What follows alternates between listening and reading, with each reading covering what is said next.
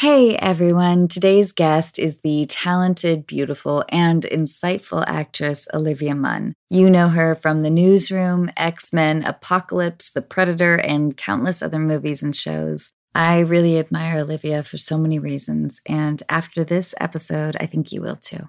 I'm also excited to welcome world-renowned clinical sexologist, educator, and sex coach, Dr. Patty Britton. Dr. Patty joins me later in the episode for an uninhibited discussion with one of her listeners about BDSM. Now, here's Olivia.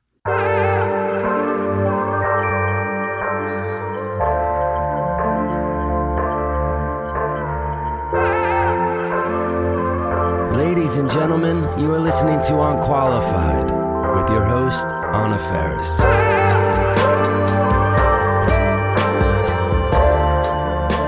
How are you? How has the last, 6 months been? Can you give me the spectrum of emotion? I would say just ups and downs like everyone else. In the beginning, it was actually kind of a nice break for me because I just feel like sometimes I get anxiety of just trying to keep up with the flow of everything, and it almost felt like the pencil's down, at the end of a test or quiz, everybody pencils down. Nobody gets to write anymore. Nobody, we all had to kind of just pencils down. Everybody has to wait. So you got this kind of moment of okay, we all get to stop, take some time by ourselves, take care of our minds and our hearts and our health. I had a little anxiety. Then I got used to it. Then I was feeling really good. And now I'm in the place where I'm a little bit more confused because you see people going out and being social, but not wearing masks and all this stuff. And traveling. And it's very confusing to me because I don't really know what we're supposed to be doing right now. I so feel that. Do you? Because this is a struggle for me lately. Oh, God, yeah. Completely. Okay. Can I ask you a series of questions? Okay, great. If you could live anywhere in the world for a year, where would it be? I'd live in Kyoto, Tokyo, or Turks and Caicos. I know I wasn't supposed to pick three, but they're all so different. I grew up in Tokyo. I miss Tokyo. That feels like home to me.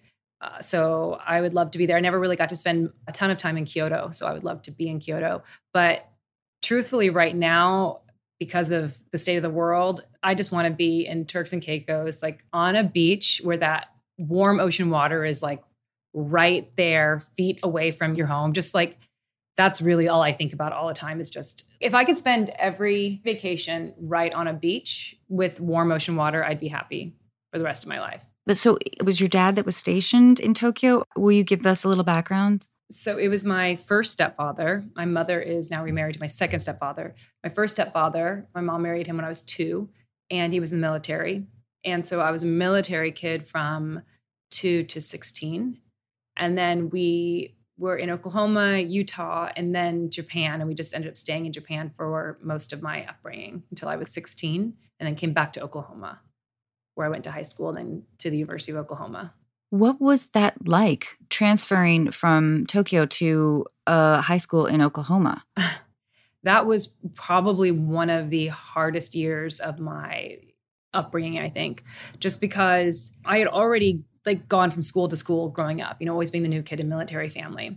And now at 16 years old, I've got to go back to Oklahoma where people have known each other from kindergarten on. So they've already established their cliques and everybody has their own social standing, and then I come in and I didn't look like anyone else. I didn't dress like anyone else. It was really difficult. I literally cried every single day for a month, my first period of class, and then into the hallways. And then I would kind of stop crying by second period. And then somewhere around lunch was always the hardest. And then it was just really hard because I would just cry a lot and nobody would even look at me. There's so many kids in that school. I think there was 700 or 1,000 people in my class alone, I think. So it was just a lot of people with their own life and problems and concerns, and no one was even thinking about the new girl in school. So that was really, really tough. But I do look back and think that it really helped me for Hollywood to kind of go into places where nobody cares who you are and feel that kind of constant rejection. It kind of toughened me up, I think. I imagine just imagining a high school in Oklahoma specifically, I guess. Did you end up finding like a clique or a group? So when I was in Japan, I had made the cheerleading team a few years in a row, and we were like actually the Far East champions. So that's like all of the Far East military schools. We competed in that. And so that was my group. And my older sister, I have two older sisters, one biological, one was a stepsister. And they were in the same school with me too, and on the cheerleading team. So I really had that kind of family unit. I'm one of 5 kids. So I always had my siblings with me in school everywhere. And then when I was 16, my mother and my first stepfather divorced. And then my sister at this point was now in college. And now I'm alone going into this huge, big high school by myself. At the time, I was dressed like in big skater pants. I wore like men's big t-shirts and big skater pants, like these massive jeans that like you could fit like 2 legs into one leg. And I didn't wear makeup or anything like that. And so Oklahoma, it's a big pageant kind of state. So these girls knew how to do makeup and curl their hair and all this stuff. And I had no idea what I was doing. And I remember going through the hallways and, once I stopped crying and then observing kind of like what everybody was kind of dressing like. And so I remember going to the drugstore and getting some CoverGirl eyeshadow and not even knowing how to apply it, having to turn it over on the back to look at the illustration of like where you place the eyeshadow and trying to figure that whole thing out. And then I remember at the time, it was a very preppy look that was in style. And so all the popular girls all wore these sweater vests with like little polos underneath them and then these like little cargo shorts. Just screams of sex. I know. It was a very like preppy Oklahoma look. And so we didn't have the kind of money that I can go like, Mom, I want to go like change out my whole new wardrobe when I just spent a lot of money on skater pants over the last 2 years. So I went into my Vietnamese grandmother's closet and she had these old sweater vests that she would wear. And I would just like take those and try to put together my version of what these girls were wearing. I did not pass. I did not look like I fit in. And then I abandoned that pretty quick. And then, at 16 years old, junior in high school, I just wanted to have somebody to have lunch with. Because at the time, I was able to trade out one of my classes so that I could have library aid as my lunch hour. And instead of eating lunch in the cafeteria with everyone where I didn't have a place to sit, I would actually just sit with like the older librarians who were like in their 70s.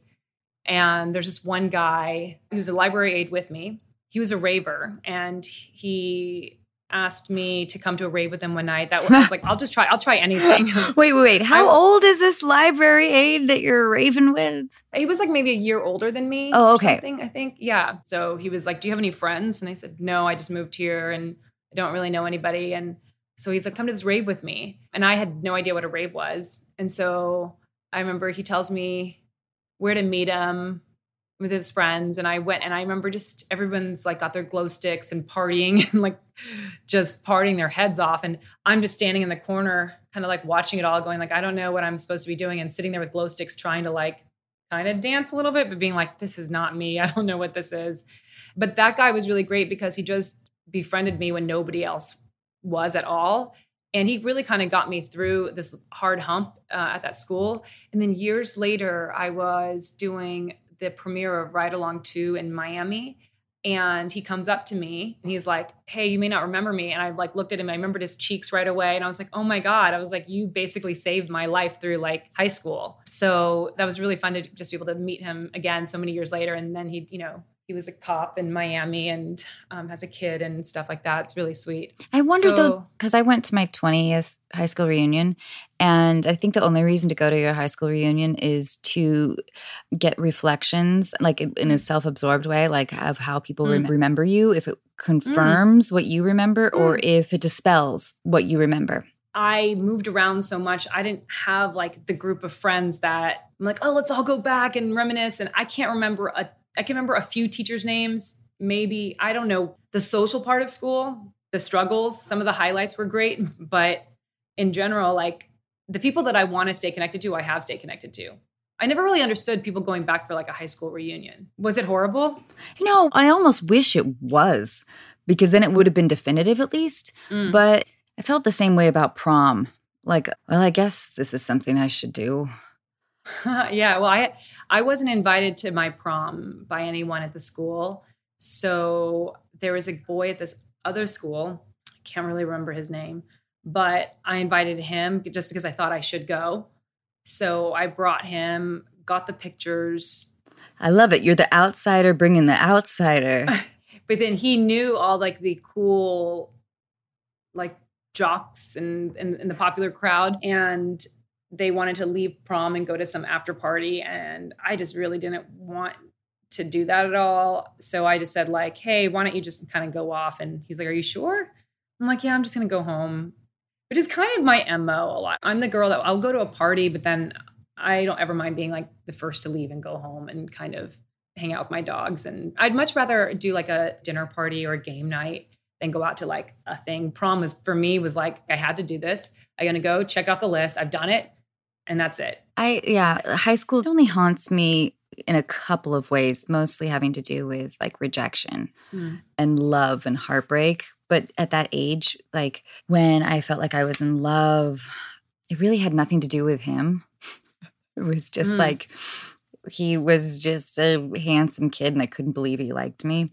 And then of course, when there's sex involved too, for me at that age, it was like, now we are bonded for life, you know? How old were you when you lost your virginity? I was 17 and it was incredible, Olivia, as you can imagine. But I think that love at that age too it's so difficult to be examining of somebody else because you're so self-examining and it's very hard to actually assess. Like, what do I like about this person? What do I like about that friend? That friend is mean. Why am I chasing that person who's like kind of an ass?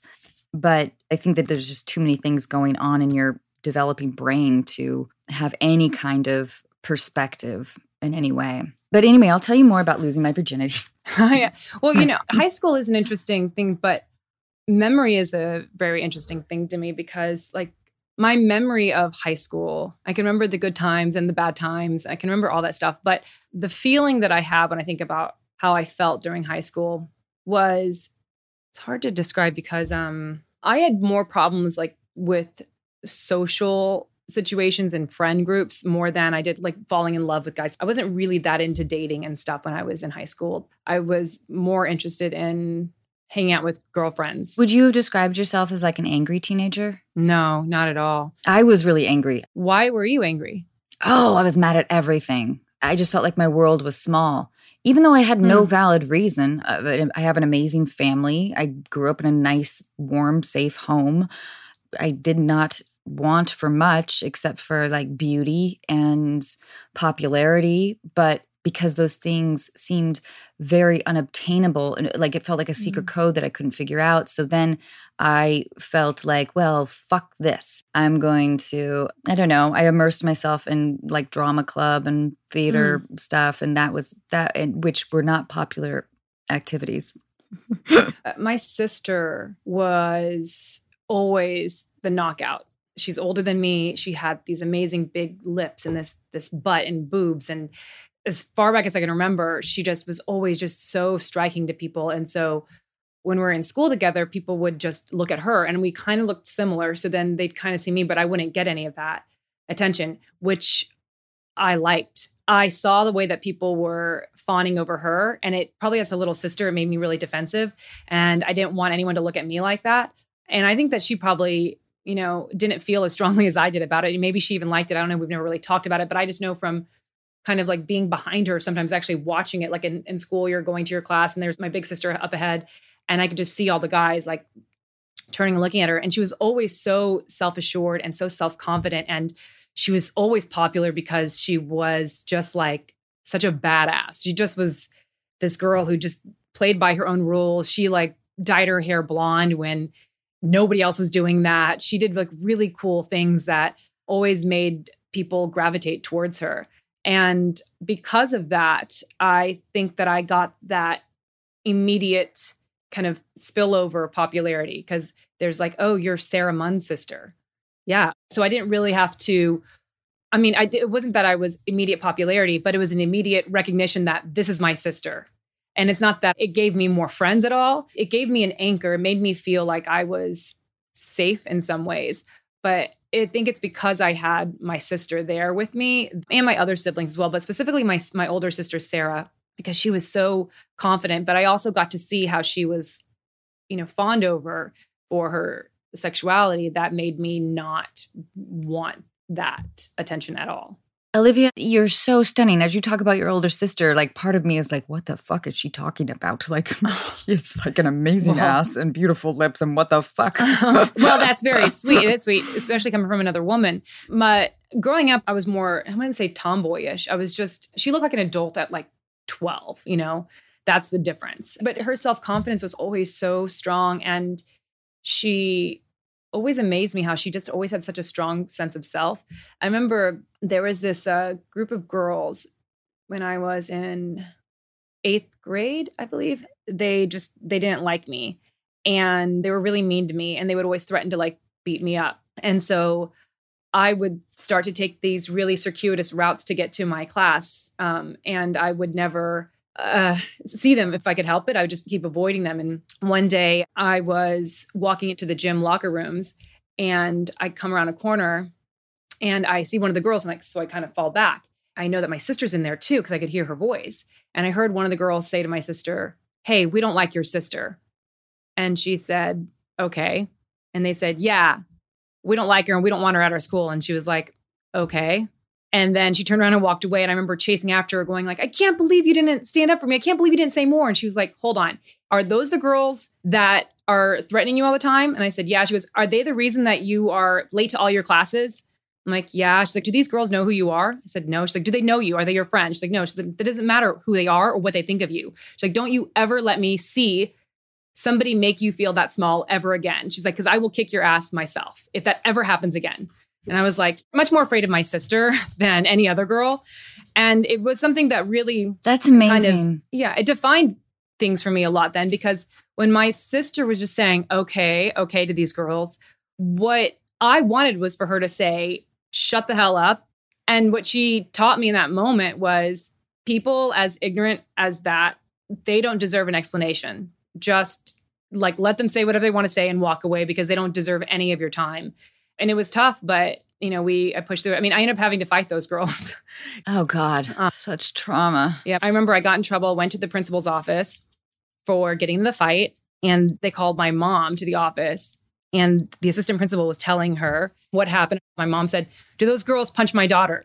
She said, "Yeah." She goes, "Then good. I'm glad those girls are bleeding." And she's like, "Let's go," and walked out. Damn. And I know it's like you're not supposed to condone physical violence, or you're supposed to be able to use your words, but sometimes words just don't work. And so, I'm so grateful to my mom for making me do martial arts since I was a kid, because I had much more of an awareness of how to protect myself in that moment. Oh, completely. Yeah. What do you do with your kid? Are there ever bullies at school with him? Not that I know of, unless it's him. I remember when we hung out and he wanted to play veterinarian. He's just like the sweetest little guy. He's been calling me dude lately. God. Okay. What is a trait you dislike in others? Entitlement without any work behind it. When people just think that they deserve it simply because they did a little bit or because they exist, that drives me crazy. And probably tied for first is hypocrisy. Like, I just have such a problem with people who say one thing and do another. Or, the people who stand on a platform preaching one thing, but then behind the scenes, as you and I know in Hollywood, the real deal, that probably affects me on a more daily basis than the entitlement thing. The entitlement thing is just, we get that all over the world. But being in Hollywood and knowing the truth about people, and then the image that they portray, and then the image that the public accepts of them, it can be really frustrating. Yes. Really frustrating, because you think, because everybody says that they stand for something, they want to stand for something more, and you want like the good guys to win. But how many of the good guys are good guys and girls? It's not like I'm just using the term good guys. How many of the bad guys keep falling up, And I think that's what bothers me probably on a daily basis. Hey, I'm Ryan Reynolds. At Mint Mobile, we like to do the opposite of what Big Wireless does. They charge you a lot. we charge you a little. So naturally, when they announced they'd be raising their prices due to inflation, we decided to deflate our prices due to not hating you. That's right. We're cutting the price of Mint Unlimited from $30 a month to just $15 a month. Give it a try at mintmobile.com/switch. $45 up front for 3 months plus taxes and fees. Promo rate for new customers for limited time. Unlimited more than 40 gigabytes per month. Slows full terms at mintmobile.com. What about you? What's the trait you hate the most in people? Oh gosh. No one ever turns it around for me. Well, I think calling you dude. I'm just kidding. I think maybe an underestimation. And you're right about like hypocrisy. We are in an industry where it feels like I'm constantly searching around in terms of like with my representation or anybody that I really work with, of looking for honesty, looking for solidity in, when I look for advice. I don't like it when people underestimate or people treating me with a degree of preciousness. But that's kind of Hollywood specific. And I think all of these things, I'm sure I'm guilty of at times. I can't think of any examples, of course. But I think I probably know what traits I dislike in myself, maybe a little bit more. But what are yours? Unless you want me to go first. You can go first. I don't know. Lately, I've been thinking a lot about how negligent I am in relationships, how I inadvertently hurt people's feelings by just not getting back to them, not sending like a gift or like not being available because I want to take a bath or, just shit like that. Okay, so wait, what is a trait that you dislike in yourself? I procrastinate so much. I read this article years ago, I think it was the New York Times, talking about how procrastination is connected to OCD. I've had OCD in the past, but it makes sense because usually you think OCD makes you really high functioning and you complete all your projects and everything you do, but procrastination is so closely tied to OCD. And they say because, say you're going to clean your room and you're like, okay, on Saturday, I'm going to get up and I'm going to clean my room. And then Saturday comes around and then it's like 10 a.m. You're like, you know what? I think I'm going to have a nice big breakfast and then kind of hang out. And then noon, I'm going to start cleaning. And then noon comes around, you go, you know what? I'm going to go take a walk now. I'm going to come back at 4 and then I'm going to have the whole night to do it. Then you come back at 4 and you're like, you know what? I'm going to eat dinner. Then you know what? I'm going to spend the whole night just doing it. And then before you know it, it's 10 p.m. and you're like, you've given yourself 2 hours to do the whole thing. And then clearly you can't get it done in 2 hours. So the perfection can't be achieved because OCD is that perfection is never really something that you can achieve. So then when you procrastinate, you're basically giving yourself no opportunity to make it perfect. So that way, if you have the whole day, there is no excuse but to make it perfect. But if you just keep procrastinating and give yourself just a small little window to get it done, perfection is impossible to achieve. So it kind of goes hand in hand, if that makes sense. Yes, and I find it profoundly depressing because I can completely relate to the scenario you just described. Like right now, I've got these scripts to go through, and it will just be really difficult for me to kind of get my mind around just sitting and doing it and looking at this page and making notes. And it's really difficult. And I probably give myself a lot more anxiety. I'm working on that a lot more just because I've had to realize how much more stress I give myself on the other side. Like I don't have like a big team of people around me to get stuff done. It's really just me, and I have an assistant who helps me. But that's basically it. So I don't have like producers and social media managers and all these things, around me to like make sure I'm at the right place at the right time and doing all this stuff. It's really all on me. So, I've been trying to figure it out for myself. During quarantine, I started organizing my house in a way that makes it so easy to keep it maintained in an organized way. So then when things are organized and they look nice, then it makes me just more motivated. So I just allowed myself the time to do that. So yeah, procrastination is a really bad one, but I can get riled up. I have to really stop myself. When I hear that someone has been wronged, I immediately want to just say something or tweet something or, yeah. Before we were going to talk today, I was thinking about how ferociously loyal you are. Aw. You stand up for what you believe in. You stand up for other people. And that's something that I really admire. And it must go, of course, hand in hand with a deep sense of empathy, I'm sure. That's a beautiful quality. Well, that means so much to hear that from you. Thank you for saying that, because it's something that I do pride myself on, is being someone that people know that you can trust me and that if I'm in your life, that you have my loyalty. It's really important to me. The thing is, when I say I can get riled up, like being loyal, wanting to defend people, those are good qualities. But the problem is that if you can get riled up, then like for me, the past few years, like the Me Too movement and connecting with a lot of silence breakers and wanting them to feel like they've been seen and heard, because a lot of the silence breakers are not the A-list names that we see on red carpets or in the Time's Up. And the silence breakers are the people who have created this Me Too movement and made all of this possible. And I end up, communicating with so many of them. And I get very riled up and then kind of dizzy from feeling like I don't know what to do about the injustice that's happening to them. And I can sometimes not think clearly because it will spin me into a place where I will get depressed or just kind of shut down in a way. So, yeah. Does that make sense? It totally makes sense. Is that a negative? No. I have so many things about myself. I wish I was more motivated to work out more. I wish I got up and loved putting makeup on. And social media has made me think about myself I'm like, why am I not getting up every day and like full glam and then videotape? I mean, people are doing this and they're having so much fun doing it, it looks like.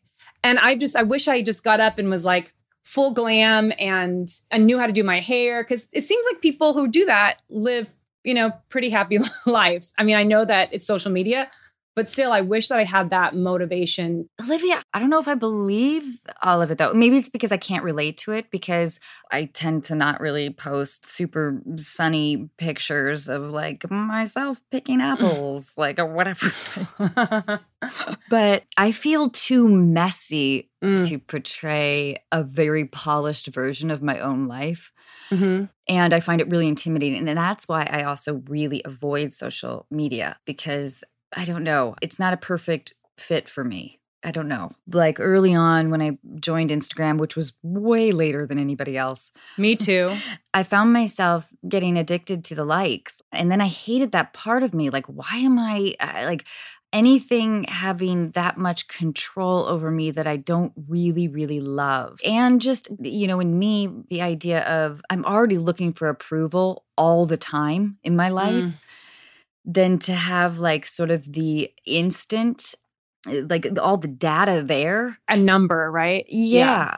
No judgment to people who are awesome at it, because I admire them. It just made me feel like, how when you were like 17 or 18 or whatever, and you're looking at a ton of women's magazines all the time, and there's that feeling after you put them down or whatever that there's a slight depression, and it's like, why do I feel kind of bad? I feel like I need those things, and like I need to be doing this, and at least that's how I felt. And it's a similar feeling of like I can't pinpoint it on social media. I can't pinpoint it on women's magazines. It just personally makes me down, and like I'm so annoyed with my own mirror face. Wait, mirror face? Yes, like I can't look in the mirror without making a weird pose. Like a selfie face.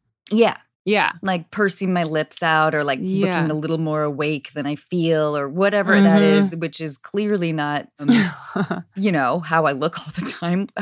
There's this great story about, I may be getting the building wrong, but I believe it's the Gridiron Building in New York. I believe. But I'm going to get some of the nuances wrong. So people who purchased the Gridiron Building for $100 million. And when they purchased it, they realized that a lot of people were complaining about how slow the elevators were. So they had all these different elevator companies come out to give them a bid on how much it would cost to update the elevator system. And all the bids were like, it's going to be $50 million to do a whole new elevator system. And they're like, that's crazy because we just spent X amount and we can't do that. And then they had this other elevator guy come in. And then he said, okay, well, it's going to cost you like $1,300. And they're like, $1,300? Everybody else is saying like 50 million. It's like, yeah. So what we're going to do is we're not going to change your elevator system. Instead, we're going to put mirrors on every floor in between the elevator banks. People end up spending so much time looking at themselves, they don't even realize how much time they're waiting for the elevators to come up and down. And I believe to this day, it hasn't been changed.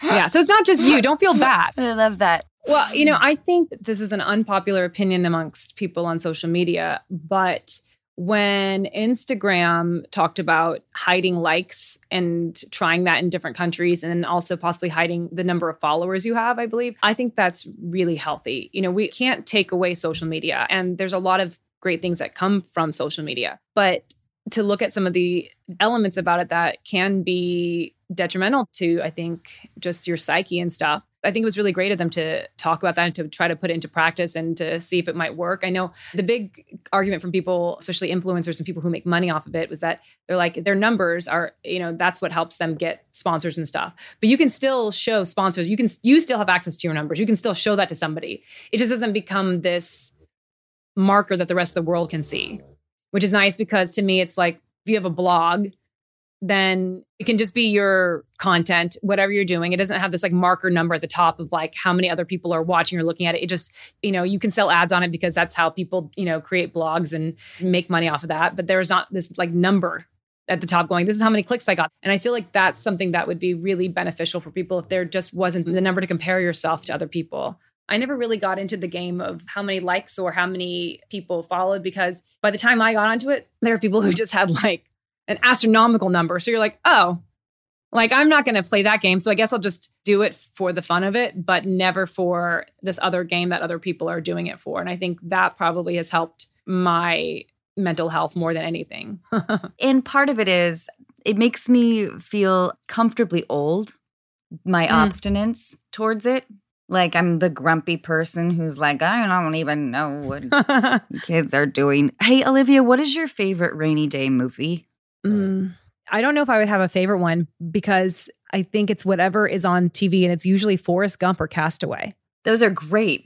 Yeah, but like whenever it's rainy, I put on TV. I don't put on a movie specifically because I don't like the beginning of having to start and like it feels like you're like, okay, we're sitting in and we're watching this movie. I like to find something that's already playing on TV, even if there's commercials or whatever, and just kind of feel like I've just kind of joined that movie. So it's probably like a Forrest Gump. Do you have a favorite movie? Favorite movie?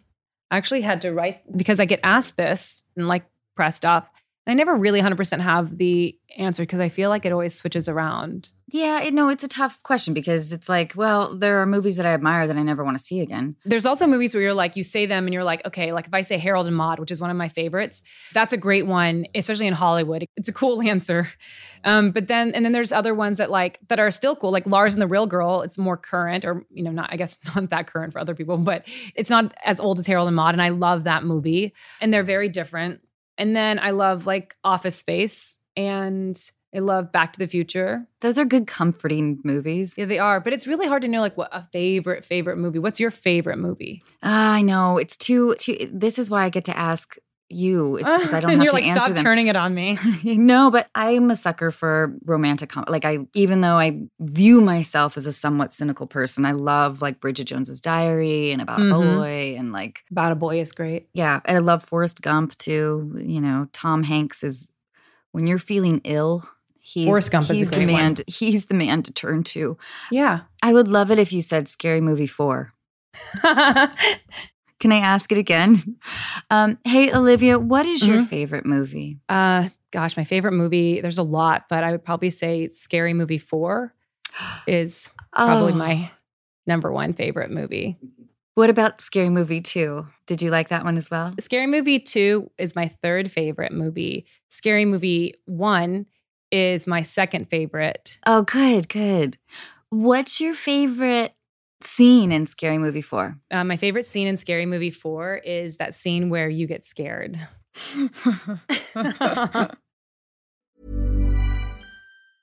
A lot can happen in the next 3 years. Like a chatbot may be your new best friend. But what won't change? Needing health insurance. United Healthcare Tri-Term Medical Plans are available for these changing times. Underwritten by Golden Rule Insurance Company, they offer budget-friendly, flexible coverage for people who are in between jobs or missed open enrollment. The plans last nearly 3 years in some states, with access to a nationwide network of doctors and hospitals. So for whatever tomorrow brings, United Healthcare Tri-Term Medical Plans may be for you. Learn more at uh1.com.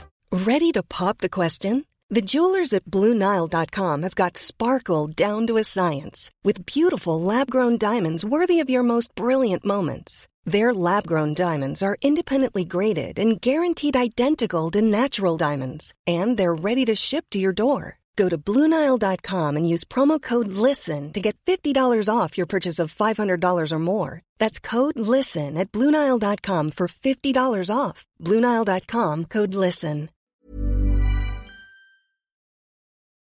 What's your favorite ice cream flavor? Rocky Road, Thrifty's brand, which is from Rite Aid. What was your first boss like? Oh, she was awesome. My first real job was at the Burger King on Yokota Air Base in Japan. I was wearing my skater pants during that time, and she said, "You look like you like to wear your clothes a little bit baggier. Do you want me to give you like some baggier pants, for the uniform?" I just thought that was like the nicest thing, that she wasn't trying to force me into this like buttoned up kind of Burger King uniform. What talent or ability would you most like to have? I wish I could sing. Okay, what qualities do you look for in a friend?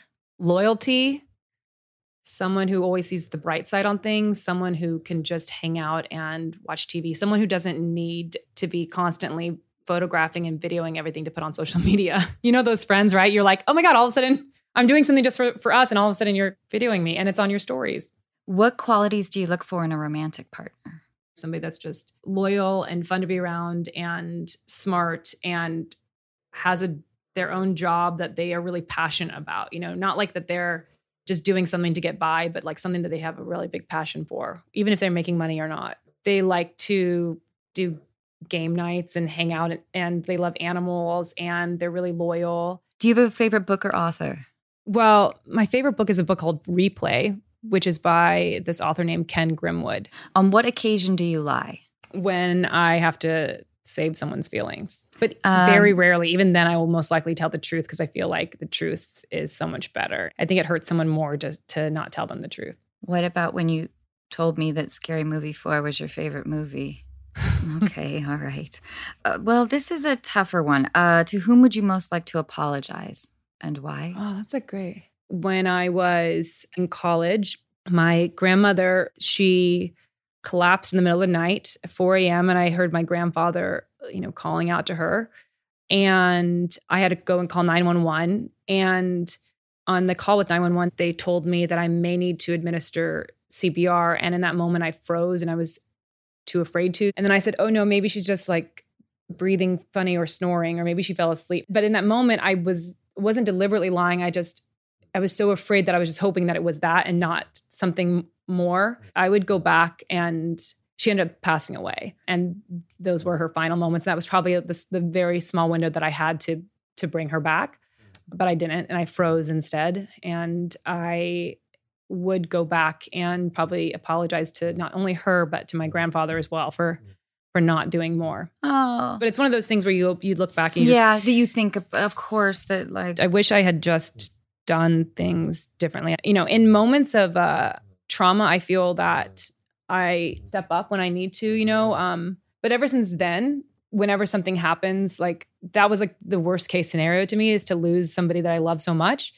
And so I was at the airport this last year, and this woman started having a seizure right in front of me. And I immediately knew to clear the area. We're getting I could just kind of go into a mode of just trying to help. And so it's kind of like learn on the other side how to be always aware and present in case something happens, because that moment was such a defining moment for me, realizing that when I needed to step up the most, I was too afraid to. And I just never wanted to be like that again. That's kind of beautiful. Thanks. Well, I don't know if a lot of people get to that place in life. Okay, who would you call if you got food poisoning and couldn't really move? The question behind the question is, who can you count on that comforts you? Well, one of my best friends is a nurse. I've known her since I was 13.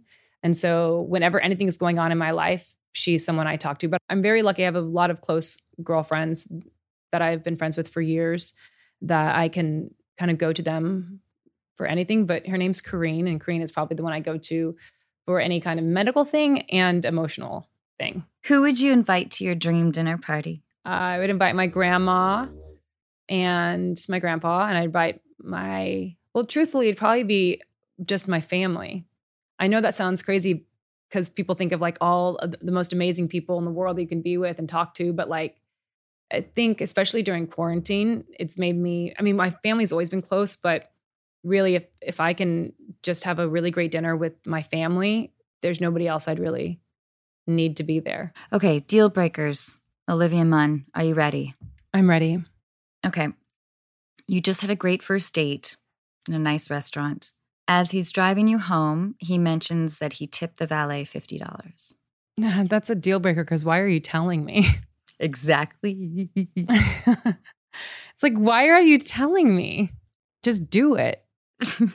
My thought would be like, so then if you didn't have somebody to tell that to, then you probably wouldn't have tipped him $50. I think so too. Unless there was something really charming like, oh God, I thought I gave him a $5 bill and it turns out I gave him a 50 and that's kind of cute. Yeah, that is cute. I'd like the honesty with that.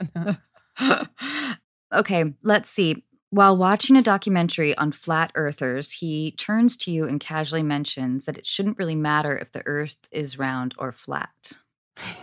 Oh my God. I think that would be so entertaining. It would be an ultimate deal breaker, but I would want to talk to that person for the rest of the night. Oh yeah, for sure. You know what? Here's how I imagined this person. I imagine him being like, yeah, babe, well, you know what? What's wrong with living on the edge? You know? I'll tell you, I dated a conspiracy theorist once for a few years who, at the beginning... Once for a few years? Uh-huh. Yep. Uh-huh. Keep going. And I remember it was early on. It was like 2 months in and he said like the craziest thing to me. It's so crazy that I can't, it'd be triggering if I said it out loud. And I was like, I can't date you. I can't. And then I remember he broke down crying and was like, give me another chance. And I remember just thinking, well, maybe he's just been kind of sheltered for a lot of his life, even though he seems like, you know, he's successful and he's got some stuff going. But then I realized like, you know, too far into it. And I was like, oh, those are some big red flags. You know, I'm all for a conspiracy theory and trying to understand things that seem like they are more duplicitous in ways. But sometimes there's like the earth is flat, that whole thing, or what this guy said. And he would then continue to say other stuff. You're just like, oh man, I can't. It's like a conspiracy theorist, I just can't do. That's just not my jam. I'm not saying that there's not a place for them in the world. They're just not next to me. Okay, you're in a long distance relationship with someone whose house you've never been to. When you finally visit him for the first time, you discover he sleeps in a bunk bed. These are great. Can I have some follow-up questions for you? Totally. Yep. Okay. Is there any roommates? No. And does he only sleep on one of the bunk beds? Yes, the top. And does he have a regular job? Yeah. And he works for the National Park Service. He's a ranger. Oh my gosh, a ranger. That sounds fun. Mm-hmm. Okay. Yeah. And he has a bunk bed. And is it the top bunk or the bottom bunk? The top. That seems more fun. Yeah, it is fun, but it is like 18 inches away from the ceiling. It's, you know, the roof is a little low and the bunk bed is high. And does he have any problems with not sleeping on? Like, is it a deal breaker for him that we always sleep on the top bunk? He definitely prefers it. He has whatever the opposite of vertigo is. He he enjoys heights. In fact, he doesn't have a ladder to get up there. He has a rope. This guy sounds like an American Ninja Warrior in my head. He's a park ranger who has a rope that he climbs up to his top bunk of his bed. I would say that is not a deal breaker for me, but I like weird things like that. Yeah. I mean, I don't have to sleep in it. He can sleep in it. I can sleep on the bottom bunk. And you can have sex in other places besides like the bed that you sleep in. So, and if that's what makes him feel good and that's how he wants to sleep, you know. When I first moved to LA, I lived in a studio apartment. It was in a building of townhouses, and then mine was on the end. And I had to climb up into my bunk at night. And underneath the bunk was my couch and then faced out to the TV. But like I slept in a bed that I basically had to, if I could sit up in it, but I had to hunch over. So I did that. And I was an adult doing that. It was just a big space saver. I like a bunk bed. Okay. Okay. After watching a National Geographic documentary on the origins of man, your partner announces that he wants to eat more meat. He fills your fridge with beef, chicken, and pork and starts grilling every day. After cooking you dinner one night, he tells you that the chicken was really squirrel and he wants you to compete on the survival show alone with him. Let's just break it down because the show Alone, which I have seen and I do like, you have to be alone. So I can't compete with him. No. The next season, they're doing a couples version. Oh, great. Thanks, Anna. Yeah. You're welcome. Well, I'd say not cool for tricking me about squirrel meat. And I am really allergic to mosquito bites, so I can't go on any kind of outdoor competitive show because they don't allow you to basically bring like your vitamin B1, which is great for keeping mosquitoes away, or bug spray. So that can't be one of your 10 items? I think it's be pretty wasteful to bring like out of the 10 items you can have to survive, you're like, and I brought my vitamin B1. Olivia, this time alone, the couples are competing for $37 million. 37 million? 37 million. You start with that. Then I'm okay. I'm eating squirrel fine.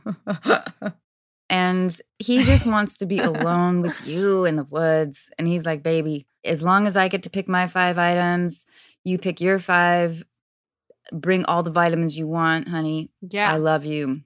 You can just stay in bed. Stay in my bunk bed. I'll build it for you. Mm-hmm. I'll go out and hunt. Yeah, I would totally do that. Yeah, I'd compete. Why not? I can hunker down pretty well too. I can just like kind of sit around and do nothing. I know you're a ferocious competitor. I wouldn't want to play game night with you. Do you like game night? No. Oh, no. You don't? No, I like a friendly game night, but one of my worst nights in Hollywood was at an actress's house for game night, and I was so in over my head. I just cried. And there are those groups I know, like in the Hollywood group, where they all play their game. They're running charades and they're all the crazy stuff. Or they do the mafia one. I think that might be the one you're talking about, maybe. It's really intense. And I don't know how people do it because sometimes there's like just really famous people that's super distracting. Yeah. I fundamentally feel like I don't belong anywhere. Certainly not Hollywood. But then a Hollywood game night? I mean, I really would rather be like on day 96 alone in the fucking Arctic than I think relive that night. Okay, is there a moment in your career or personal life that you're most proud of? I mean, yeah, there's a lot, but first one comes to my mind just because you said professional, so that like hit me more, that I think just my time on the newsroom. There's like been nothing that has compared to that, which is unfortunate because that ended in 2014. So 6 years ago, but I loved being able to work with Aaron Sorkin and that cast and with people at HBO and that character, and nothing really has compared. It was such a great show and you were so great on it. How many seasons was it? It was 3 seasons. It was like 2.5 kind of like, Aaron Sorkin had decided, believe at the end of the 2nd season, that he didn't want to do anymore. He was kind of burnt out. Not that he didn't want to per se, but it was just really taxing on him because he wrote every single episode himself. So, and then we decided to come back for just 6 episodes for the 3rd season to kind of round out the stories, but that was it. In one word, how would you like to be remembered? One word is so hard.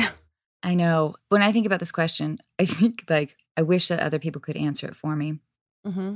And I would hope they would say like generous or kind or whatever. Mm-hmm. But I have a fantasy of somebody saying remarkable. Well, that Ferris was just remarkable, wasn't she? No one uses that word enough. People should use that word more often. When I think about you, I really do think about loyalty. Especially in this town and in this time right now. I think it's a tough quality to come by in somebody. And I think that's really amazing. Well, I appreciate that. It's a character trait that I value a lot in other people. Completely. You know, when there was rumors that Chris and I were dating and I had known you and since you were married. And so to me, that is like a loyalty that you can't break, especially like woman to woman. And when those rumors were out there, I just wanted to reach out to you personally because I didn't know if you care. Like I said in the text, I don't know if you cared or didn't care, but I just thought that if there was a small chance that it hurt your feelings in any way, I wanted you to know that it wasn't true. I was like bummed that you weren't going to be my sister. I know. Sister wife? I know. No. I thought that was so sweet and classy of you, but I'm not possessive, I think, in that particular way. I'm possessive and loyal in different ways. But to me, the idea of controlling somebody's love life or feeling an ownership of something like I don't have claim over anymore feels incorrect. And I've also have a kind of a little bit of a weird ability, I think, which I don't know if it's a great thing, but when something is over for me, it's usually been over for quite a long time. Mm-hmm. When a decision has been made, I'm usually quite comfortable with, I've like emotionally reconciled myself with that idea. Well, that's great. I think that's why it's in the small chance that it is something that you had seen it was bothering you, just in the fact that like, I think it was close after, I can't really remember now, but I think that the timing of the rumors coming out that Chris and I were dating was not that far from your separation being announced. So, and we had separated, as you probably know, like a bit before then. Yeah. So I just didn't want it to feel like, it was more just to clear the air just in case. But, you know, it's funny because when those rumors first started happening, my publicist would call me and I'd say like, you know, just you ignore it. And then finally he called me one day and he said, okay, so we're getting calls from like People Magazine and Us Weekly and like the big ones. And they all have confirmed sources saying that you and Chris Pratt were at Craig's last night. And I was like, but I wasn't at Craig's. And I messaged Chris on Twitter, I think, or Instagram, I can't remember. And I was like, so who's this Olivia Munn lookalike you've been hanging out with? And he responds back, he's like, my publicist said, were you at Craig's with Olivia Munn last night? And I was like, who's Craig? That's what Chris said. So would you, if you hypothetically, if your best friend, whoever your best girlfriend is, you've been best friends for 10 years or something, if she started dating your ex-husband, would that bother you? I suppose if I found out through tabloids. A dear friend of mine there was some hookups involved with another dude that I was with that I didn't find out about until later. And I was angry for a few years. Wait, there's a friend who had hooked up with an ex of yours? Yeah. Well, my ex and I were together. There's a friend of yours who your boyfriend at the time cheated on you with. Yeah. Yeah. And are you still friends with this person? Yes. Wait, Anna. Oh, well, no. It was a long journey for sure. Which podcast do I need to listen? Which episode? I'm going to go back and listen. I haven't actually I didn't find out until we had broken up, and she and I were so close. And then it became, I think, kind of an excuse for me to be really furious with both of them when truly I was so excited to get out of that relationship. Like, it was a great way for me, a very valid way for me to hang my hat on like feeling furious with two people in my life. But I missed her. I would think about like if I ever ran into her, like I was going to take her down or whatever. And then when I eventually did, which was on an airplane, which was very odd, we just like sobbed in each other's arms. She was like, I miss you. I'm so sorry. And I was like, I miss you too, which was a reaction that I had never fantasized about having. And it felt so good. Now we're really close and I love her. And part of it was helpful that I didn't have feelings for my ex, you know, that my heartbreak in the affair that they had was much more missing her than him. Well, you know, it's an interesting thing too when you're saying like you got really ferocious and in a lot of that anger. But sometimes I found in my history when I've looked back, I've gotten mad about something, but truthfully, honest to God, in my head, I was like, I'm not that mad, but I'm kind of acting out. I'm supposed to be mad because you did this to me or you cheated on me or you did this. So I'm acting out, but really, I don't want this anyways. I think I'm supposed to be outraged and upset and everyone's supposed to be feeling like horrible for what they did. But really I'm like, oh yeah, it's not that, I don't really care. And it's funny how I have actually kind of like seen myself from above, kind of like looking down being like, why are you doing, because you don't really care. And I'm like, yeah, I know, but I've got to keep doing the motions of caring. It was such a perfect way for me to own that story. Like for me to be able to say to my friends and family, yeah, you know, we broke up and can you believe this? And, you know, like it was a way for me to keep all the chips, you know? And I'm sure that my ex had a lot of complaints about me. Well, it also shows that you have a lot of compassion, you know, that you are not marking your friend by the acts that she did during this period of your life, that you see her for so much more than that. And I think that says a lot about you because it's really difficult, I think, to sometimes see situations that could be hurtful to you as anything more than just that specific moment in time. And the fact that you can now be such close friends and put that together says a lot. And also, I don't know if you're still friends with the guy. Are you still friends with the guy at all? No. And so I think a lot of times, it's a really just big disappointment, but in situations like this that happen, the girls get the boot and the guys get a second chance. And I just think it's a really unfair result a lot of times. So it's really great that this friend of yours got a second chance, because a lot of times we don't want to give that to the women. Oh, I missed her so much. And it felt terrible to live with anger that was out of love and missing her, And we were kids. Oh my God. We were just so stupid. We were like having stupid parties in a dingy apartment for like 3 years or whatever. It's funny the things that we don't care about anymore.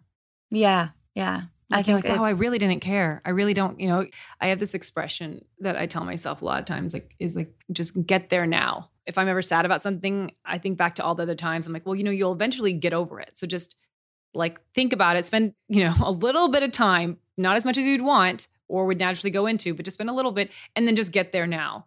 Because you don't want to waste all this extra time eventually getting there, because we can just drag out a lot of emotions and sadness and frustration and hold on to that anger.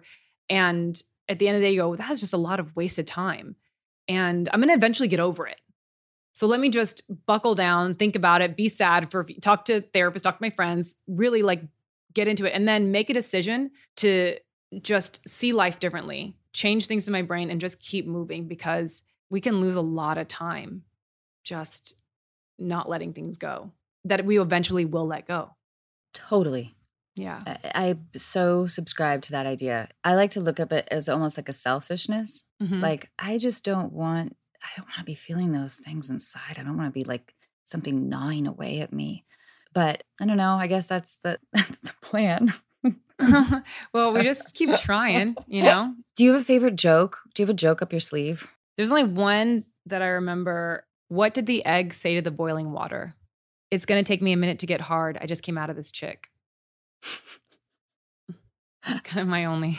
It's you know what? It's podcast friendly, but not anywhere else friendly. I feel maybe it's not even podcast friendly. Olivia, I can't thank you enough. Thank you so much. Bye, Olivia. Thank you so much. Take care. Bye. Bye. Hi, this is Craig Robinson from Ways to Win, and support for this podcast comes from Invesco QQQ, the official ETF of the NCAA. The future isn't scary. Not realizing its potential, however, could be. Just like on the recruiting trail, I've seen potential come in many forms as a coach. Learn more at Invesco.com/QQQ. Let's rethink possibility. Invesco Distributors, Inc. Hold up. What was that? Boring. No flavor. That was as bad as those leftovers you ate all week. Keke Palmer here. And it's time to say hello to something fresh and guilt-free. HelloFresh. Jazz up dinner with pecan-crusted chicken or garlic butter shrimp scampi. Now that's music to my mouth. HelloFresh. Let's get this dinner party started. Discover all the delicious possibilities at HelloFresh.com. Bye.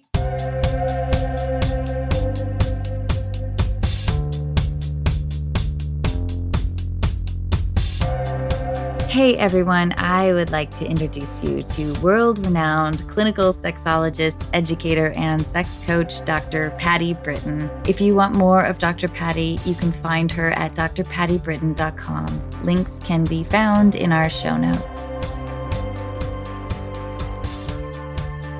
Hi, Dr. Patty Britton. Thank you so much for joining us today.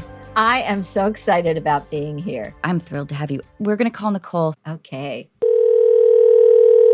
Hello. Hi, Nicole. Hi. Nicole, you're here with me, Anna, and Dr. Patty Britton. Hi, Nicole. Hello. Will you tell us what's happening? Yeah. Okay.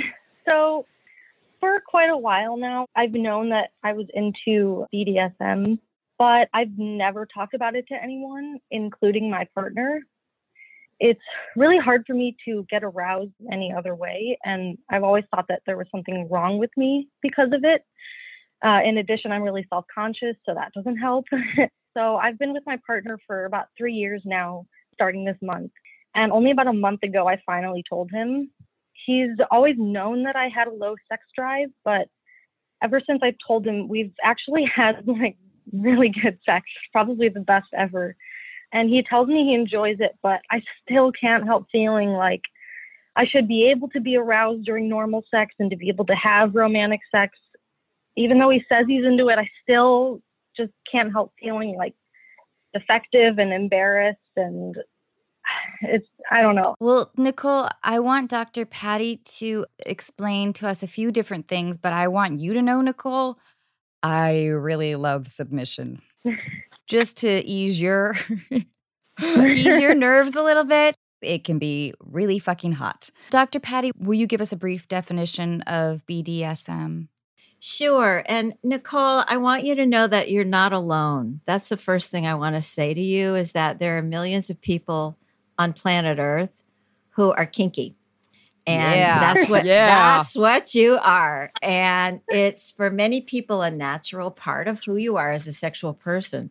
So I'll deconstruct for a second what BDSM means, because it actually means 3 different things. And we don't really think of it that way. But it means bondage and discipline, dominance and submission, and sadomasochism. And I don't really know what it is that you enjoy, but maybe we can dive into that a little bit and find out, what is it about BDSM that gets you going? I guess it's the bondage part and the being dominated. I don't think I'm really into being the dominant. Is it the physical part of it? Like the fact that you're restrained? Yeah. Well, what happens? Tell me a little bit more. What do you like? Well, usually it's when both of us are either tipsy or, a little drunk. That's usually when I start to get a little frisky. Okay. And we do it in the bedroom. The first time we did it, he used a belt because he didn't really know what to do.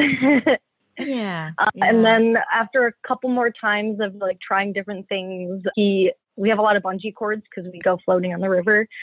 And so he used that and like kind of tied my hands above my head and it tied me to the bed frame and gagged me and anyway. And we also use clitoral sucker during sex as well. Okay. So he usually just kind of takes the reins and I just kind of lay back and just let it happen. Well, it sounds so beautiful because, this fact that you can let go in this way is part of what's making it work for you. Yeah, and I really trust him. Yeah, I can tell. And, I have a pretty strong feeling about what you're doing. And it sounds as though as long as you've talked about it with him and you've negotiated what's okay and what's not okay, and you have a safe word. Do you know about the safe word? Yeah, we haven't really talked about it because I don't think I'd be able to use one if I was cat. No, but you can signal. You could have if I tap my hand 3 times, that means stop, or 2 times means yellow, red, yellow, green light type thing, right? Yeah, at one point I shook my head because the bungee cords were cutting off my circulation and he got the picture. This is really good that you did that. I'm really happy to hear that because you're alive to tell us. Right? But, here's the thing. I have a bias as a sexologist, and my bias is that if you're going to be playing with BDSM, with bondage, especially if you're going to be restrained from being able to talk, with a gag or a ball gag or something that's covering your ability to talk. And as long as you can breathe, that's the key. You want to stay alive and well. It's really important to kind of know what you're doing. And part of the whole protocol in BDSM, as you may know, is pretty well structured. So it starts with communication. You kind of have a contract verbally. You negotiate what's okay, what's not okay. You talk about how do you signal when it's yellow light, like, I'm not sure, like my neck is getting pretty tight and you don't want to restrict any of my breathing ability or anything on the neck that could really harm you because, that's a dangerous zone. Mm-hmm. So I think it's really important if the two of you continue to play this way, which it sounds like is working, that you really frame it with consent, negotiation, and stop words or a safe word. Yeah. And also, are you a part of FetLife? Do you belong to that?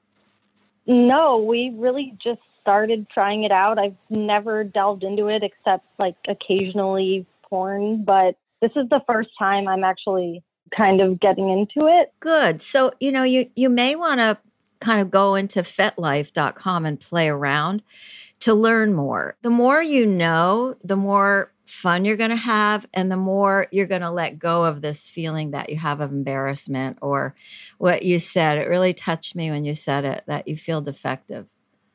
You're not defective. It's kind of like it's your orientation. Like without this part of you expressing herself, you don't get off. You don't turn on even, right?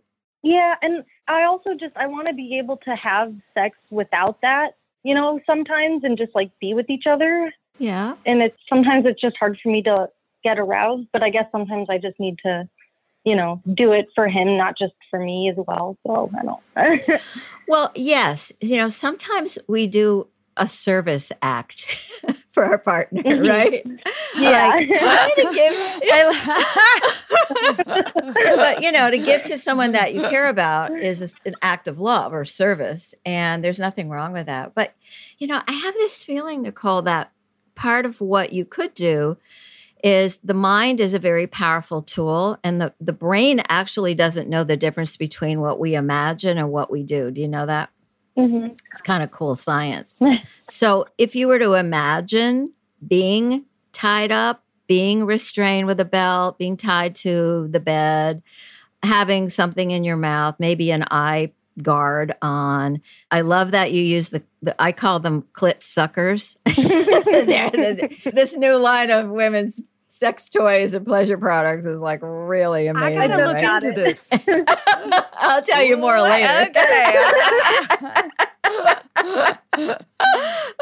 But, we as females really enjoy having clitoral stimulation. We know that. And these things are really powerful little vacuum devices. And they're not really vacuum, but they feel like it. And they like in our clit, which is very arousing. And so maybe you could tone it down when you don't feel like going all the way to a kind of bondage experience, and maybe just have him hold your hands above your head.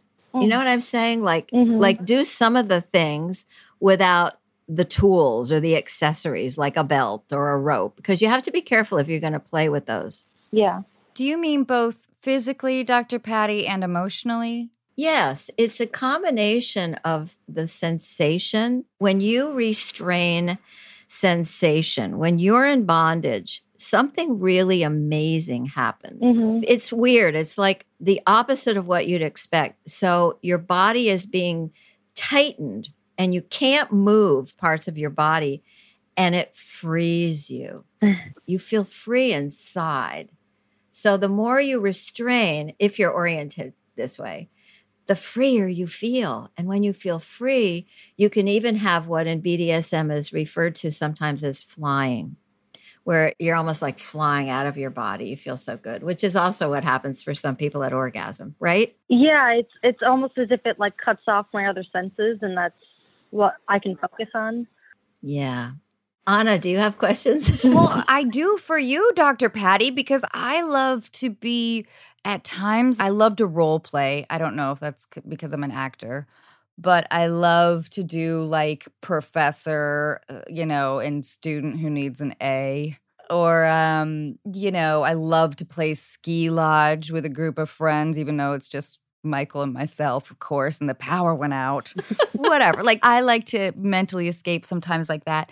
But I do like sometimes to be dominant and sometimes I like to be submissive. I do sometimes love like a light spanking or like, a little tie up. And I do feel maybe as women, we feel an obligation to analyze these things more in terms of, is this stemming from a societal guilt? And maybe it shouldn't be examined too much. I know we only have a few minutes, Dr. Patty, and you're smiling at me like, okay, this is a lot. Okay. Can you like pack in, Yeah, all of your education and studying for us? In 2 minutes or less. No, but I'll give it a stab. So here's the thing.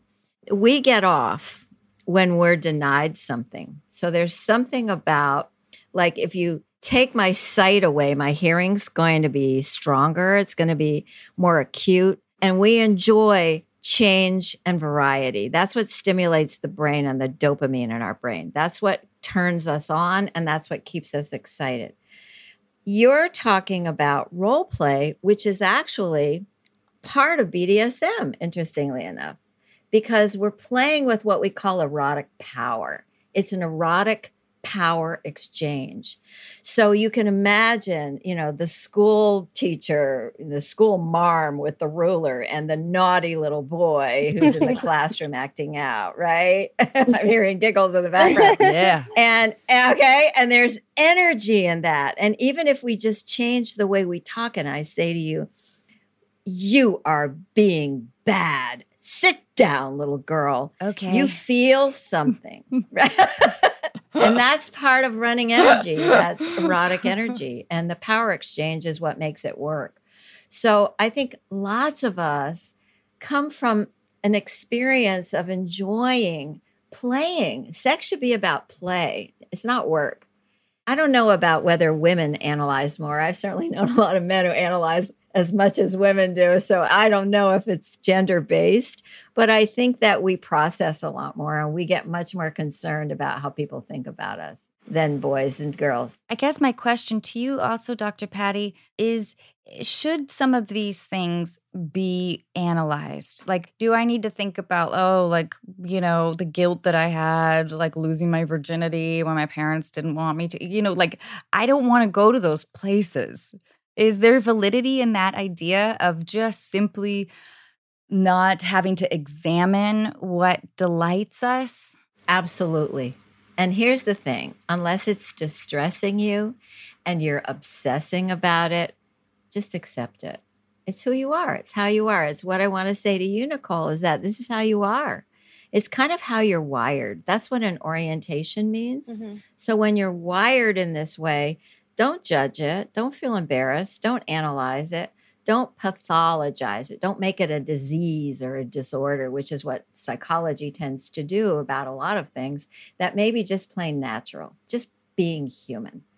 And as a sex doc, we really normalize, that's the word that I like to use, a lot of things that might be looked at by people who are either my clients or other professionals who are like, oh, you mean this person is into, isn't there something wrong with that? What happened in their childhood as a trauma? You know what? Sometimes we need to stop. A cigar is just a cigar, right? Yes, I love that philosophy. So just be and accept it and enjoy. Life is short. We're learning that, aren't we? Mm-hmm. That we got to live in this moment and enjoy and find the pleasure in it. Pleasure is a really important part of all of this. Yeah. Nicole, does your partner really enjoy it as well? Yeah, he said at first he was kind of nervous because he'd never done it before, which, neither had I. But he said, I think during it, I think he enjoys himself more than he lets on. But yeah, I think he does. Beautiful. And I'm excited to maybe try some role play. Yeah. Yeah. And, the more you have fun with it, the more elaborate you become with it, like costuming, and you plan for it, and you set your bedroom in a different way, or when the world opens up and there are play spaces in the world where you can go and explore theme rooms, for example, where maybe there's a school room or maybe there's a medical examination room or a courtroom. All of this stuff stimulates us so that we can be creative and enjoy each other in different ways. But the thing that I really want to say again to you, sweetie, is that it's very important that you learn how to do these things.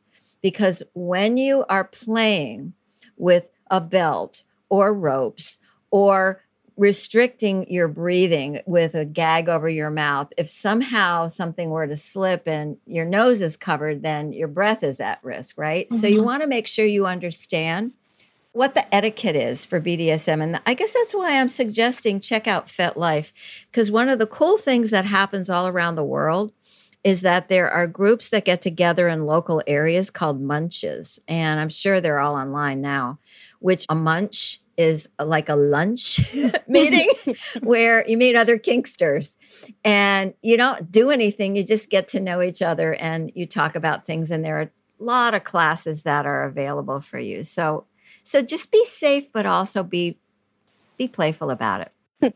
Nicole, I love being a high-end call girl that doesn't speak English. I love it, especially during quarantine. It's been really fun to wear some of my nicer things because. And what is your name? Oh, it's usually like a Svetlana kind of thing, Got it. The Eastern European. Yeah.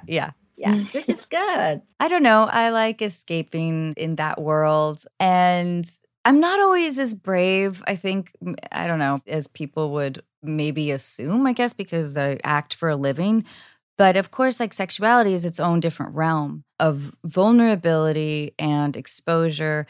So I think, I don't know, maybe 60 to 70% of the time, I like to feel slightly helpless. And like I was suggesting, I don't necessarily want to link that to the guilt that I have being an American woman who's, 43, raised with slut was heard every day, all the time growing up as something you did not want to be. So I carry those things with me, but I love being at a place in my life where I can have a much healthier attitude towards sex. It feels great to feel really safe. And I get to play. Poor Michael is sitting right over there. He's like, oh, I know you're fine, right? But Nicole, when you wrote in your email feeling embarrassed, I think that is totally normal. Dr. Patty, would you agree? Well, it's something new that you're expressing that you haven't before. And we live in a kind of society that teaches us to feel ashamed, right? I think shame is even more dramatic than embarrassment. Mm-hmm. Do you feel any of that, Nicole?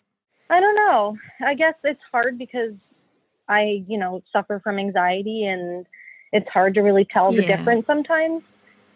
But I try to work through it, bit by bit in different ways. Yeah, well, I think you're doing really well. And I think that the more you give yourself permission to explore this and to express this part of you, the more you're going to feel more confident as a woman. Mm-hmm. I know that actually. Mm-hmm. And it's going to leak over into other parts of your life because, it's funny when we change our sexual patterns, which to me is the core of our self, those patterns are like circles in the stream when you throw a rock into the stream or the river and it just has a ripple effect. Mm-hmm. Dr. Patty, what a great correlation to make between having a healthy, happy, exciting sex life. Yeah. Of course, that permeates through the rest of your life, maybe in ways that we can't even really recognize, I guess. Yeah. I love that idea. I love the idea that if I get spanked, then somehow I'll be more confident. That's what you're saying, right? Hey, I can take a spanking. I'll bet you can, right? It's that kind of attitude. And I guess the other thing I want to say to you, Nicole, is that BDSM really has become mainstreamed thanks to 50 Shades of Grey. And whether we like 50 Shades of Grey, as art or not, doesn't really matter. It changed the conversation. So there's a lot more acceptance. One of the top films on Netflix today, guess what? It is about BDSM relationship. So, you can feel part of a really large circle of people who are normal and just naturally expressing who they are. Mm-hmm. You get to do that. Thank you. I really appreciate the insight, and I really needed that stone tossed into my river to create those ripples. Yeah. And Dr. Patty, don't you think that probably with most couples, I would think that Nicole's partner, in a healthy, happy relationship, he must be delighted. But I would think that if your partner is happy, if you can please your partner, that must be very gratifying, I would think. Yes. And he's always wanted to make sure when we do have sex that I have enjoyed myself and that I have either, orgasmed or whatever, but he always makes sure that I am taken care of, and that always just makes me feel so appreciated and loved. Absolutely. He's a keeper. If this is new territory for both of you, I think just having trust and close companionship, I am sure must be essential. Dr. Patty, what do you think? Okay, so let me break this down quickly. If you have, as you wrote about it, a fetish, we'll call it, which it isn't really a fetish. Fetish is usually about an object, like a foot fetish or a latex fetish. But if you need, with big air quotes around it, a BDSM kind of relationship to ignite your sex drive, because you said you've had a low sex drive, you've had the best sex ever since telling him and experiencing this, then this is an important part of you. If you had a partner who couldn't go there, I don't know that you could sustain your sexual connection together. I really don't. Yeah. So you have something really important happening here. And it's opening you both up. The other thing is that men tend to get off from watching their partner be satisfied. And so there's something very classic about that. He sees you happy sexually. He sees you with that clit sucker going on, with your arms above your head, with your mouth restrained, and you're loving it, and your body is responsive, and you're in it, and it's happening, and it's working. He gets off from that because he's a male. And because he cares about you, he's generous. He's a generous lover. And that's really what all lovers should be, is generous with their partner. Mm-hmm. Dr. Patty, it sounds like Nicole has a wonderful partner, but I love the idea that if you do want to experiment or dive into BDSM world, that it's done safely with communication. Mm-hmm. So first of all, the basis of all relationships, and we know this today pretty strongly from the Me Too movement, has to be consent. So it's adults in consent. And one of the themes that I want to say out loud is that your body belongs to you. And if you get a feeling that this is not working for me, you have a right to stop whatever is going on. And it isn't for everyone. BDSM is not vanilla, as we used to call it. It's not a flavor that the majority likes. It's a specialty flavor of ice cream. And if that's the flavor you enjoy or you want to try it, great. But learn how to be safe.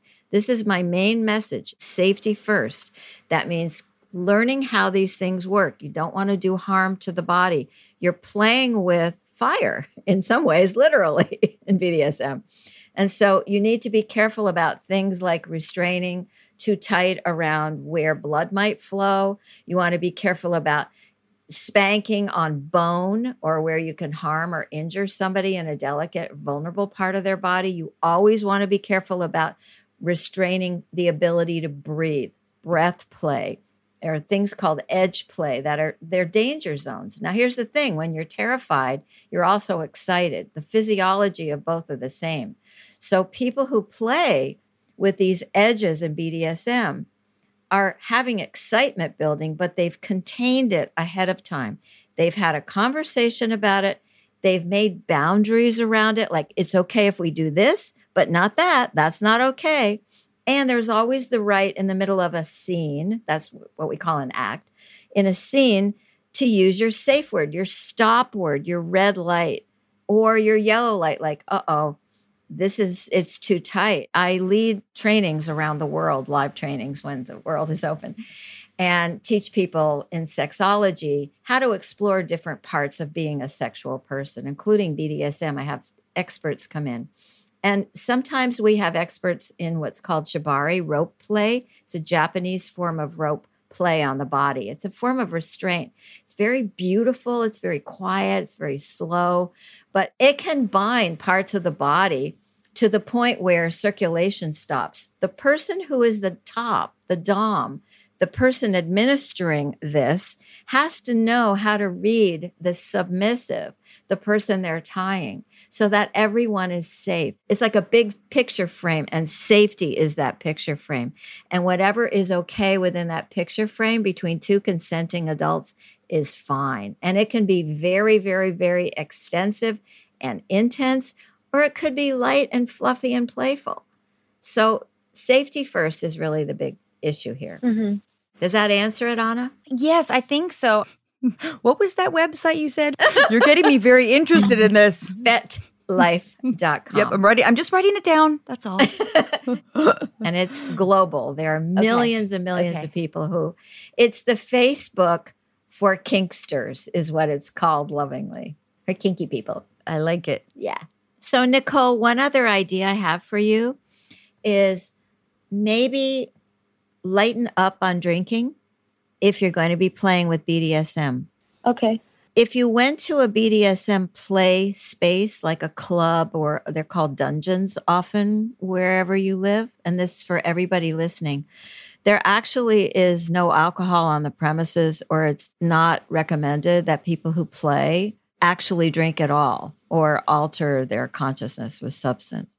Because you're going to go through a lot of changes in your own brain.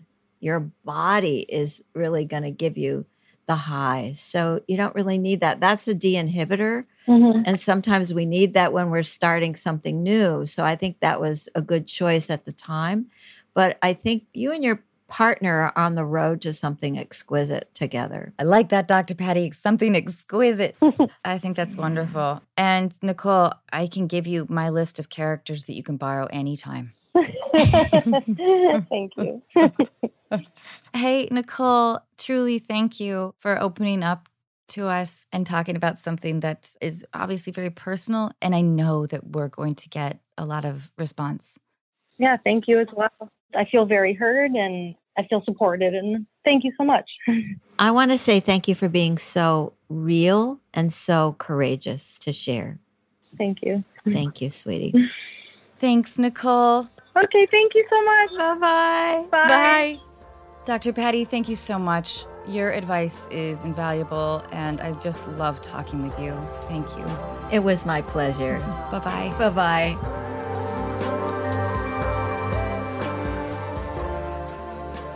Hey, dear listeners, please check out our new website at unqualified.com, and please send us your questions.